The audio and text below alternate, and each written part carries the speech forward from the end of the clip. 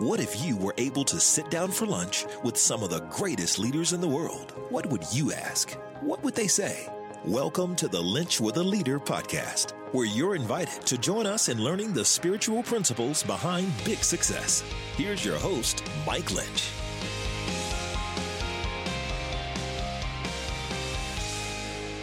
Welcome to episode 98 of the Lynch with a Leader podcast, where we sit down with some of America's greatest leaders and find out how they have learned to lead with their faith out in front. If I've never met you before, my name is Mike Lynch, and it is my honor to be on this leadership journey with you, as we're all seeking to be the leaders that we were created to be in the space and the place that God has put us. Well, the reality of leadership is this: leadership is always public. Whether you're in the government world, or you're in the athletic world, or you're in the education world, or whether you're in the civic world, or whether you're in the religious world, leadership is always out front. There's the stage, there's the platform, there's the role, the C-suite that people work in. What we don't always see and what we don't always hear is the behind the scenes. Today, we go behind the scenes. Tony Nieuwhof, family law mediator, former divorce attorney, a church planter's spouse, opens up her story along with her amazing husband, Carey, of what life was like before they came to terms with who they were and where they were headed. Tony talks about the stresses and strains of marriage, but also the hidden benefits of staying together. If you aren't there, you will be. And if you have been, you'll appreciate.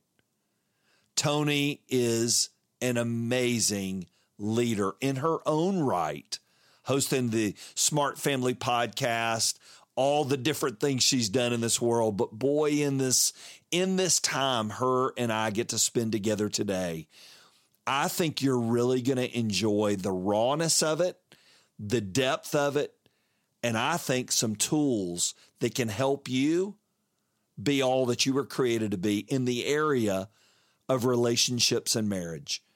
So I don't know where you're at today, but I hope you've got something to write on. I hope you've got some thumbs to thumb in. So I want you to pull up a chair and I want you to listen in to my time with author, podcast host, speaker, attorney, Tony Nieuwhof.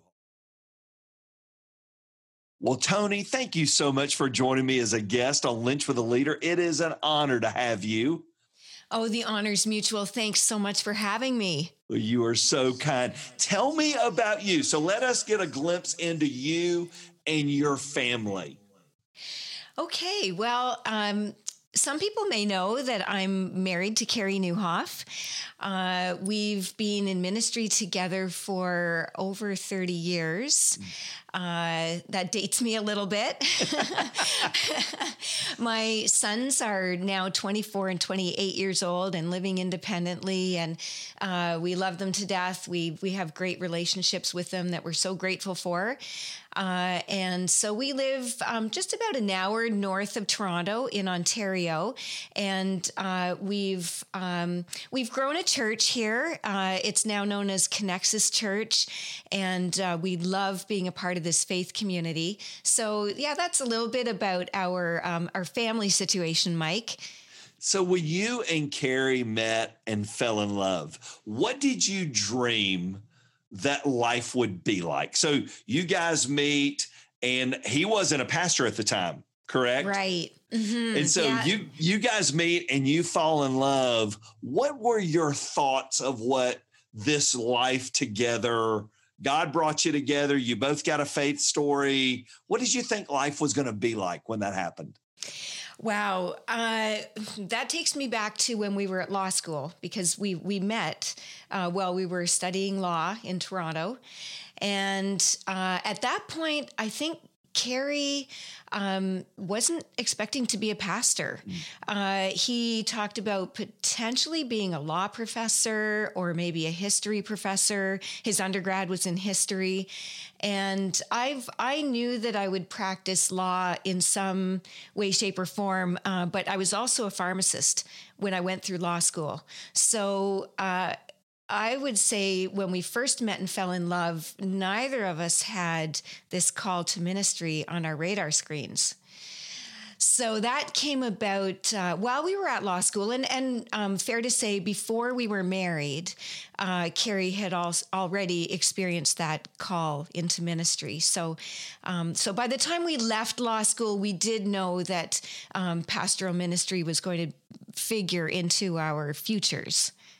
Did that present its own set of challenges that you didn't see coming? That, you think, okay, well, I think we're going to go the law route, law professor. Now I'm going this direction. Did that throw a curveball right into the beginning of the process for you guys? That is a great question, but it didn't exactly happen that way. And I really see God's hand in how our perspective shifted. There was literally one day where for a summer, we were living with Carey's parents, and Carey was working at a local law firm and I was working in a pharmacy. And on that day, Carey had a vision of himself, not as a lawyer, but as a pastor in the local church that he could literally see down the street from the library window. And on that same day, after he had that vision, for the first time ever, I asked him, have you ever thought about being a minister? And it sparked a conversation that we were both in on, and Carey naturally, explored it with his parents, friends, other people at church, and then came to realize that he was actually being called to go to seminary after law school. You make the assumption, you and I both know what that world's like of ministry. I think anybody on the outside maybe makes the assumption, well, they teach on marriage, and you work in the law field. You're very intelligent. You work with lots of couples. Everybody would make the assumption that, well, if God brought you two together, then everything's going to be simple and everything's going to be easy and it's all going to turn out great. And in your new book, Before You Split, you throw a question in as a header, and it grabbed me. It was probably one of the most riveting things. How did I end up here? That was a phrase that you used. Unpack that a little bit of what led you at that point in that relationship to end up at a place. How did I end up here? Well, Carey and I were a part of a group at law school called the Christian Legal Fellowship. And we were a small group that actually grew over the 3 years of our law school, where we really intentionally dug into our faith and explored what does it mean to be a lawyer in our legal system and a Christian at the same time. And we had really thought-provoking, faith-growing conversations and experiences with each other. And we got married with that verse from Ephesians that says a cord of 3 strands is not quickly broken. So we went into our marriage with the expectation that yes, we were bonded together, but Christ would be the third strand that would hold us together. And we had wedding day dreams. I mean, people get married. We got married looking for love and joy and peace to factor into our marriage. And as time went on, I would just say our relationship became more and more complicated, and our lives were complicated. So we jumped into ministry fairly early on. When Carey was partway through seminary, he accepted a 3-point charge, and we made this decision together, but we went north of Toronto. There were 3 small country churches that banded together basically for their survival, and hired a pastoral student, Carey, to lead them and essentially to be their minister. And so he would travel to Toronto and study for 3 days during the week and then be home 4 days during the week. And we had one son, and then I was pregnant shortly after we accepted this charge. So it was almost as if we were going 100 miles an hour, but also just found ourselves mired in this conflict that neither of us wanted, but we couldn't seem to make our way out of. And so it was just this crashing difference from our wedding day dreams, the dreams of love and joy and peace, into this place where we were just stuck in a negative cycle of conflict. And we're both advocates. We're both wired that way. We express it differently, but hey, we would just, it was almost as if we were, fighting for our lives, but the fighting was counterproductive. Who was the first one of you to recognize this is a problem? You used the illustration of mud, and it was such a great visual in the book. Who was the first one of you to own, okay, we've got a problem and I don't know where this is going or where we're headed? I think we both realized that there was a real problem, Mike, but I was the first person who took the step of going to a counselor. Unfortunately, in that day and age, we just didn't have as much awareness of the role of mentors. And it almost sounds ridiculous to say that at this in this era, but it was a reality that we didn't have a meaningful mentoring relationship that helped us see things that we weren't seeing. But when I took the step of going to a minister that we knew who was also doing counseling, and marriage counseling was a part of his practice, and it was immensely helpful. And then once I started going, Carrie joined me, and we started to make more progress once we had a third person intervene and interrupt in some of the negative communication patterns that we had fallen into. So as you begin this process, was it always easy? Was it, okay, well, we've gone to see a counselor now, a pastor counselor, and life's just going to get simple and easy quickly? Or was it going to be a journey that you were going to be on? What did y'all find those initial steps to be like? The initial steps were awkward, emotionally taxing, I would say, even painful. But at the same time, we could see that, some of the truths of Scripture were coming alive. We were gaining more insight. So, to counterbalance the difficulty of it or the, emotional burden that we were feeling, was also this sense that, hey, this might be painful, but it's helping us make progress. And, to answer your question about, is everything fine afterward? Oh my goodness. That was let me tell you about Journey. We started shortly, in the midst of Carrie's seminary process, we took the charge, as I mentioned. And it wasn't until several years after we had started in ministry that our eyes were even open to things like the reality of spiritual warfare. And that was playing a role. I mean, we used to have some of our most hurtful and distressing arguments on Saturdays. And after it's not that we hadn't read about spiritual warfare. I mean, it's in the New Testament. There's just no doubt about it. It's just that it hadn't appeared as a real reality in our lives, in the sense that it was something that we had to deal with, or something that, didn't seem like a biblical story or something that happened, back there and then, but not something that was an actual reality for us. And you were a family lawyer at that time, correct? In those early years, were you working in that field, working with other couples that were going through the exact same thing? Yeah, I wasn't actually doing family law at that point in time, but the way my education went, I had an awareness of family law simply through the family law studies that I did during law school. And then as an articling student, that's our term for the internship period for a new lawyer.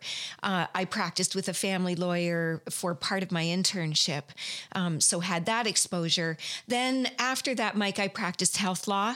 So I wasn't immersed in the family law field until later in my my law career. So I hadn't been sitting across the table from people who were going through separations very intensely at the time when we were really struggling, but I was aware of the legal issues. Number one, you guys are so vulnerable in this book. And boy, I mean, when we say we open the doors to the house and let people take a peek in, you definitely open the doors to the house and let us look in. And you said we all have options in this. And one of the options you said is split. That's an option every couple has. Why does splitting seem easiest at the moment, but probably long-term, it probably isn't? Oh, I think people can identify people who are struggling in marriage, who have struggled for any length of time, know that painful feeling. And when the relationship becomes a source of pain as opposed to, what we really want, we really want a safe place. We want unconditional love. I mean, we're wired and designed for it. And so when that crucial relationship is functioning as a source of pain, it makes us wonder about, have I signed up for a lifetime of misery? And that, I think the emotional pain of it makes us want to run in the other direction. It's just almost a knee-jerk reaction. But part of the problem is that, as I explain, you can't just run away from the pain, particularly if you have kids. You're going to be bonded together for your lifetime by your children. It's not just the early childhood years, as critical as those years are. It's also, what happens when the kids are teenagers. There's all kinds of vital decisions that have to be made at that stage. And then what about family events and celebrations that are going to go on and on and on? So, we're tempted to run away from pain, but the reality is you most often can't just run away from your partner and have no strings attached if you have kids. Did you and Carrie enter into, hey, it might be just easiest to split. It might be easiest. And you talk about this quite a bit in the book. It might be just easier on all of us if we just cash out now. How far did you let yourself go? And how far did he let himself go in that process as this might be a viable and the best option for us? I would say I was probably there more than Carrie. He was pretty consistent throughout our tough years that he was still convinced that divorce was off the table. We had a terrible altercation that I do describe in my chapter on forgiveness, where we were emotionally frayed, we were drained. It probably wasn't a good night for us to be out, frankly, but we decided that we were going to go out regardless, and I'm embarrassed to say that we were just so heated that I ended up throwing my coffee at him. And that's a painful thing to admit. It's terrible. But it was a symptom of what we were going through at the time. And on that night, we both turned our attention to, okay, maybe this is it. We're done. What would that look like? And And so I get it. I understand what it is to be in that place of thinking about your options and really entertaining splitting. I mean, we touched on what does it look like to share our time with our kids? What does it look like to have to live in separate residences? And I'm not saying these things in any judging way. I mean, my heart goes out to people who make those decisions. And in some cases, there are decisions that have to be made. I mean, I draw a distinction between a marriage that's unhappy, where both people are unhappily married and let's say, two good people with good intentions who got stuck in their mud, versus a really harmful relationship where there's toxic or destructive behavior going on. In that case, it may be that people need to live in separate residences to allow healing to happen.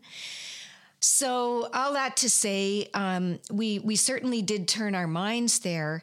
And I believe it was the hand of God who led us to sitting in the church that evening and really letting it sink in by, being in the place where we also carried on ministry with our hearts engaged. It's not like we were disconnected from this ministry. We were both passionate about serving Christ and just confused and mired down in our marriage.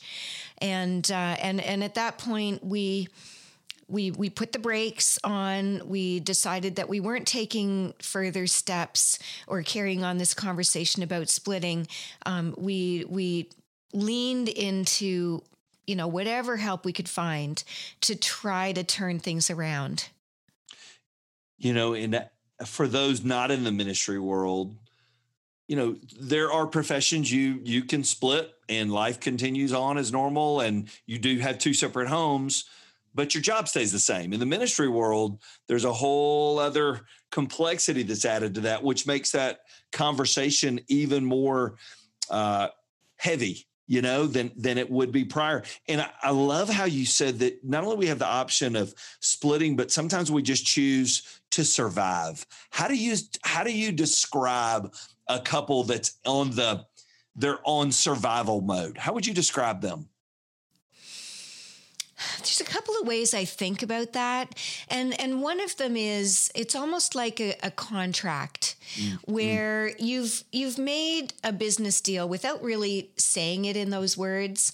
But each person gets enough benefits, enough of what they want in terms of lifestyle, or enough of the budget for the family, enough of the freedom to, maybe go golfing or go to the gym or go on the week away with the girls, to keep the partnership together. The other way I think about it is basically staying together, but emotionally disconnected. That's good. So I think the emotional disconnection is key.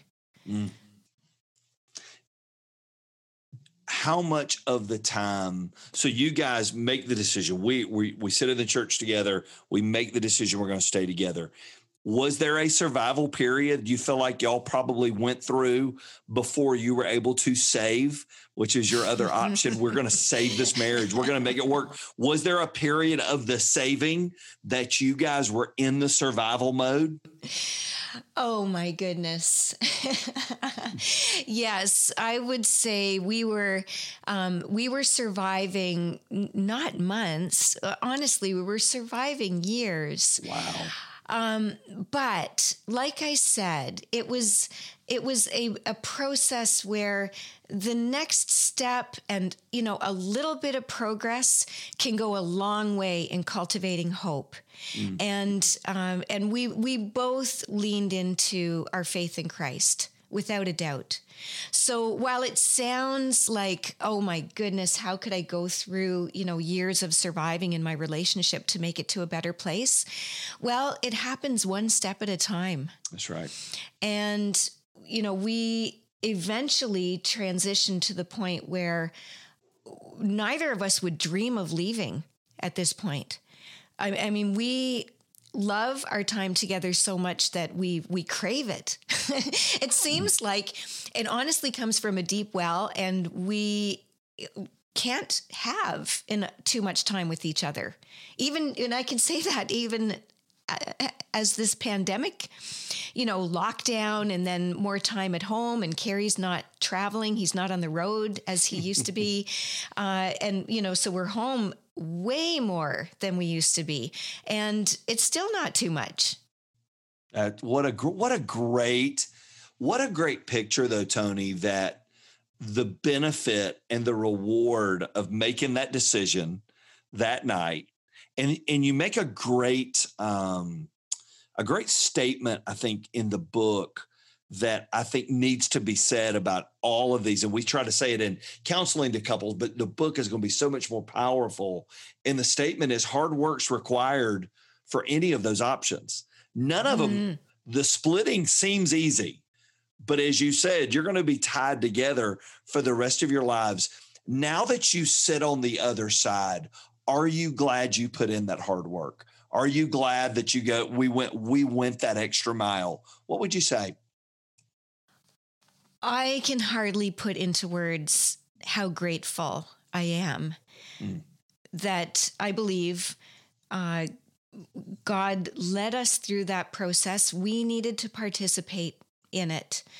But without a doubt, the Holy Spirit brings redemption. I mean, that redemption power, that resurrection power that raised Jesus from the grave is the same power that we have access to as his followers, as children of the living God and co-heirs with Christ.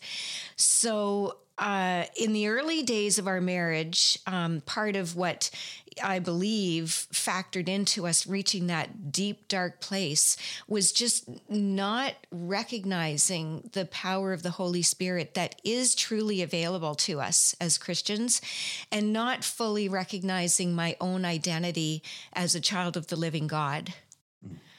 That's so good.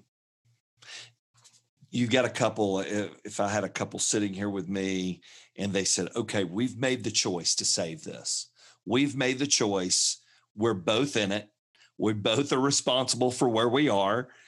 What are some tips you would give them? And I think these are some of the great chapters in the book in your second section. What are some tips that you would give them that stand out, that you would say, this will help you as you begin to save and thrive and not just survive?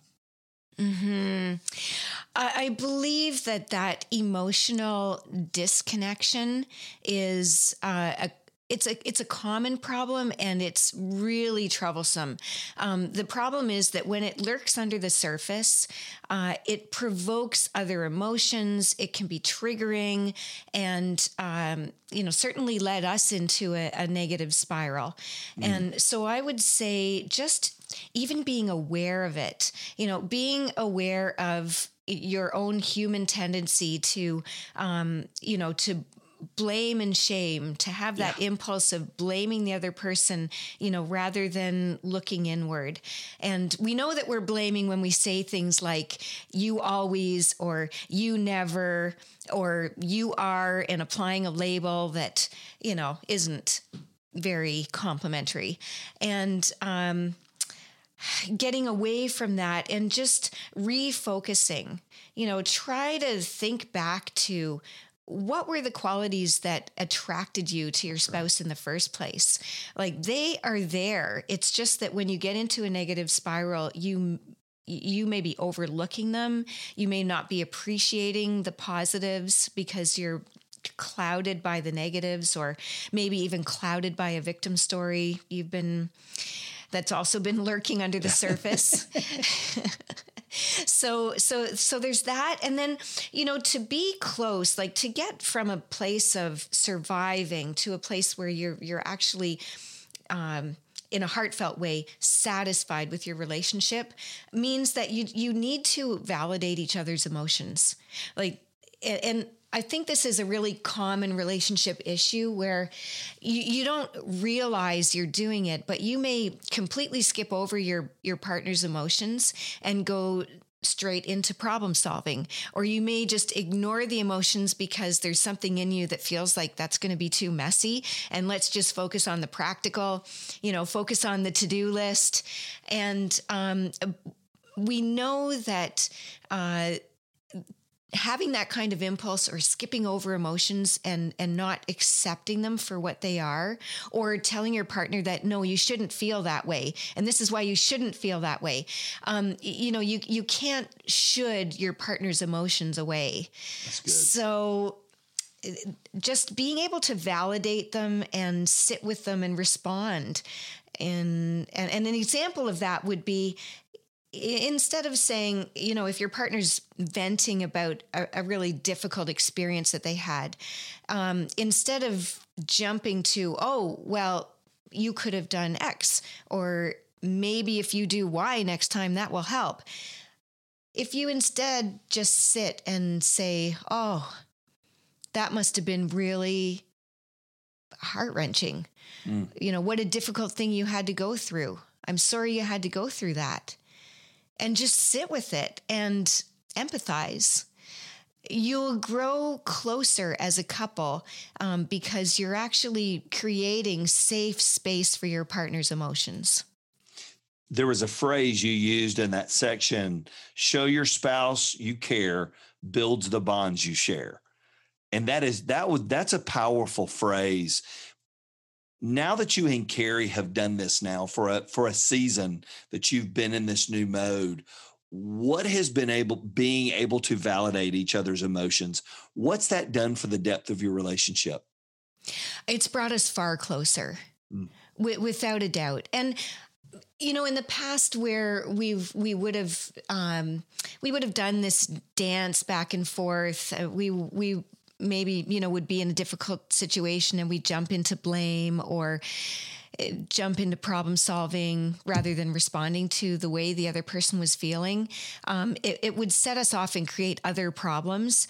Now, when we just sit with each other and empathize and, share those emotions in the moment, it just draws us close. It's kind of hard to describe, but it makes us both feel like we have each other's backs, like we're on the same team, we're pulling in the same direction, and it's like night and day. What's crazy about it is that's what we all do for other people all day. We do the same thing. We do it for our friends. We do it for coworkers when they're venting at the office.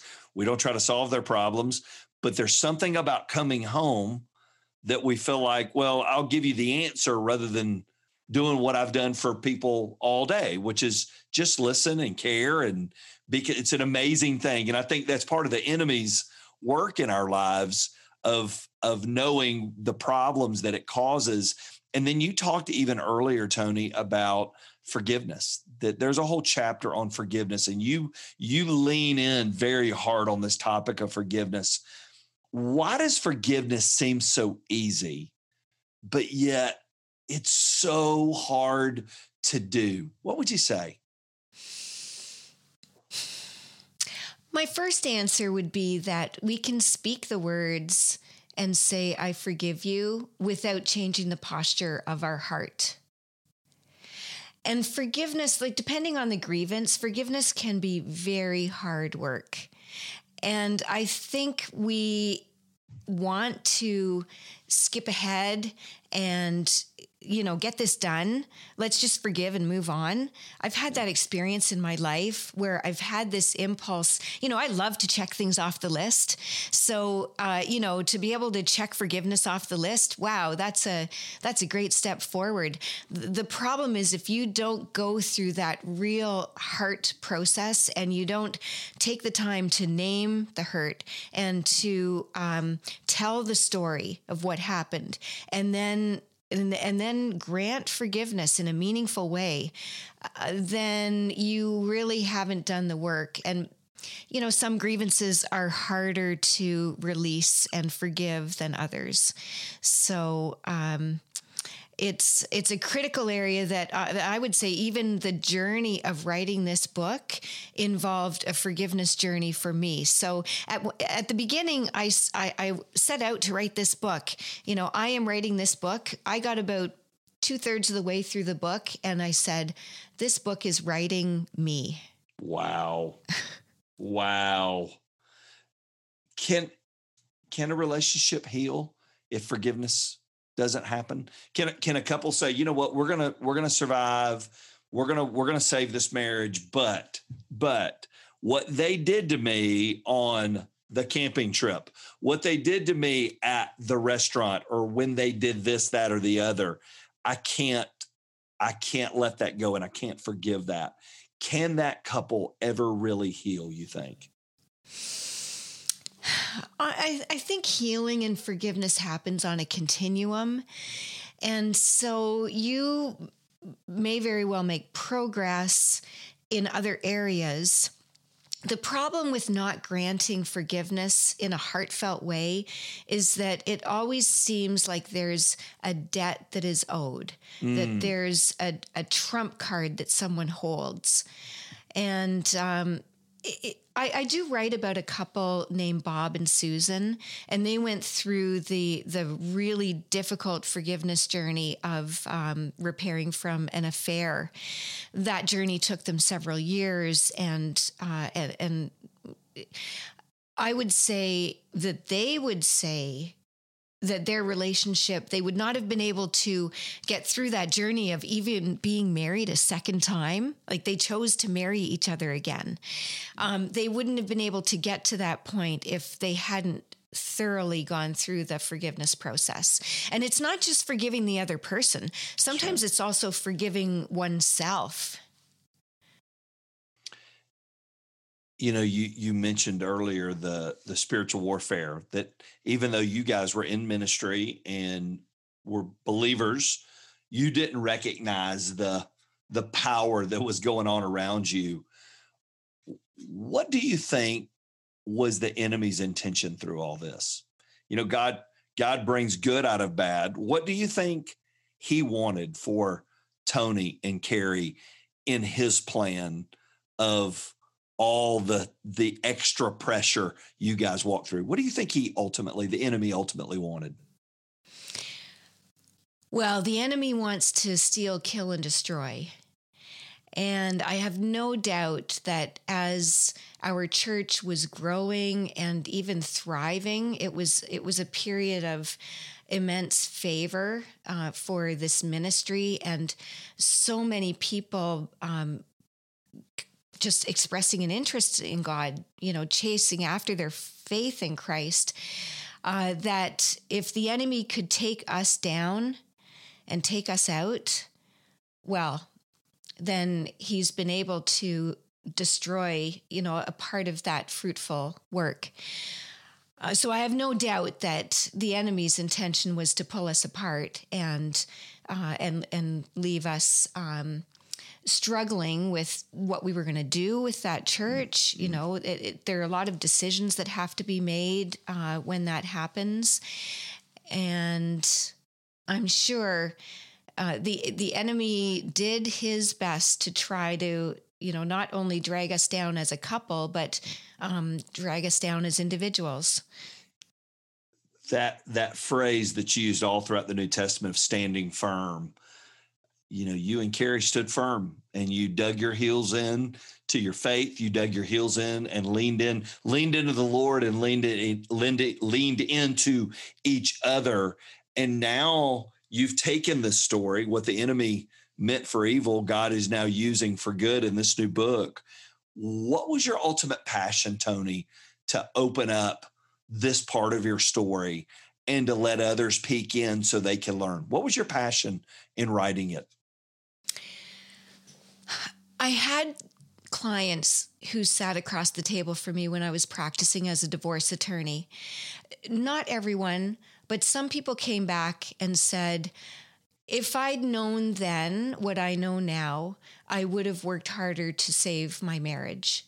And I think what people found was that what they anticipated out of their separation and what actually transpired didn't line up. And where they thought that the old chapter would be closed and the new chapter would start, and it would bring great new things. And honestly, it brought some good things, but it also brought with it some pain that they weren't anticipating, and some problems and reactions of their kids, for example, or sometimes extreme difficulty in trying to work out the parenting schedule, and financial stresses, just problems that they really didn't appreciate fully until they were in the midst of them. You mentioned earlier your two sons, and your kids, you and Carrie's kids are about the same age. Mine are 23 and 26, and yours are right there in the middle. We're sort of sitting in the middle of each other. One day, all of our kids will make the step of marriage, and they will make that step of saying an I do to somebody, and they'll enter into that season. Every time I meet with a young couple, I always say, well, tell me about your parents' marriage. Tell me what your parents were like, just to get an idea of what they watched growing up. What do you pray your boys, if a pastor ever asked them that question of, tell me about what you learned from your mom and dad? What do you pray they say about you guys? I would want them to see that, first of all, just the power of God is healing. I want them to see that the love of God isn't just something that we talk about, but it's something that we put into action. And, that you can go from a place of we go from a bad place to a far better, just place of connection, that the healing love of God is real, and that there is a peace of Christ that transcends human understanding. I would also want them to see that what the psalmist talks about in Psalm 126 is actually true, that when we go out weeping, carrying seed to sow, we return with songs of joy, carrying sheaves, and the sheaves being wheat, being the abundance of the harvest. So that even when there's hardship, if it describes someone going out to a field, weeping as they go, carrying the seeds, but weeping, it's a time of sorrow, and so much sorrow that the person is crying as they're walking out into the field and planting the seeds into the hard ground. But the promise is that, if you plant those seeds of love, those little acts of kindness, those little moments of patience, or that stretching to be curious instead of judgmental, when you plant those little seeds, the promise is that later we return with songs of joy. And it's stated as a promise. You can read it for yourself. Psalm 126, verse 6. We'll return with songs of joy, carrying sheaves with them. And I would want my kids to see the reality of that, and I think they do. What a powerful conversation. Thank you so much, Tony, for being real, for being raw, for being transparent, but even more than that, for being helpful. I think it's one thing to be real and raw and transparent, but not be helpful. But Tony was helpful. Great tools, great resources, and this book is fabulous. So I hope you will hit pause, order. If you go to the show notes, we've got links for the book order, also links to Tony's Twitter and Instagram, as well as her website. Toni Nieuwhof is going to save a lot of marriages and help them thrive, not just survive. And that's what I love about Toni's story, is her and Carrie now have a thriving marriage, 2 grown sons that could have easily gone the other way. But she stuck it out and is reaping the dividends of it. Thank you, Tony. Well, in our next episode, we get to sit down with the amazing Molly Fletcher. Molly is the acclaimed host of the Game Changers podcast. She's had some of the greatest leaders in the world on her podcast. She's an author. She was known as the female Jerry Maguire in the sports agents world, and it's going to be a fun episode 99. So today, thank you again for joining in. Boy, if you find time in the next few days, hit pause in your life, go to our iTunes page and leave a review and a rating, because it does help other people find their way to us. Because remember, our goal is this. It's not just new listeners. Our goal is to help people be the leaders and the people they were created to be, so they can lead in the space and the place that God has put them. Have a great day, and let's make a great mark on 2021. Thank you for listening to the Lynch with a Leader podcast with your host, Mike Lynch. If you enjoyed this episode, you can help more people hear it by subscribing and leaving a review wherever you may be listening. For full episode notes and more spiritual leadership resources, visit MikeLynch.com.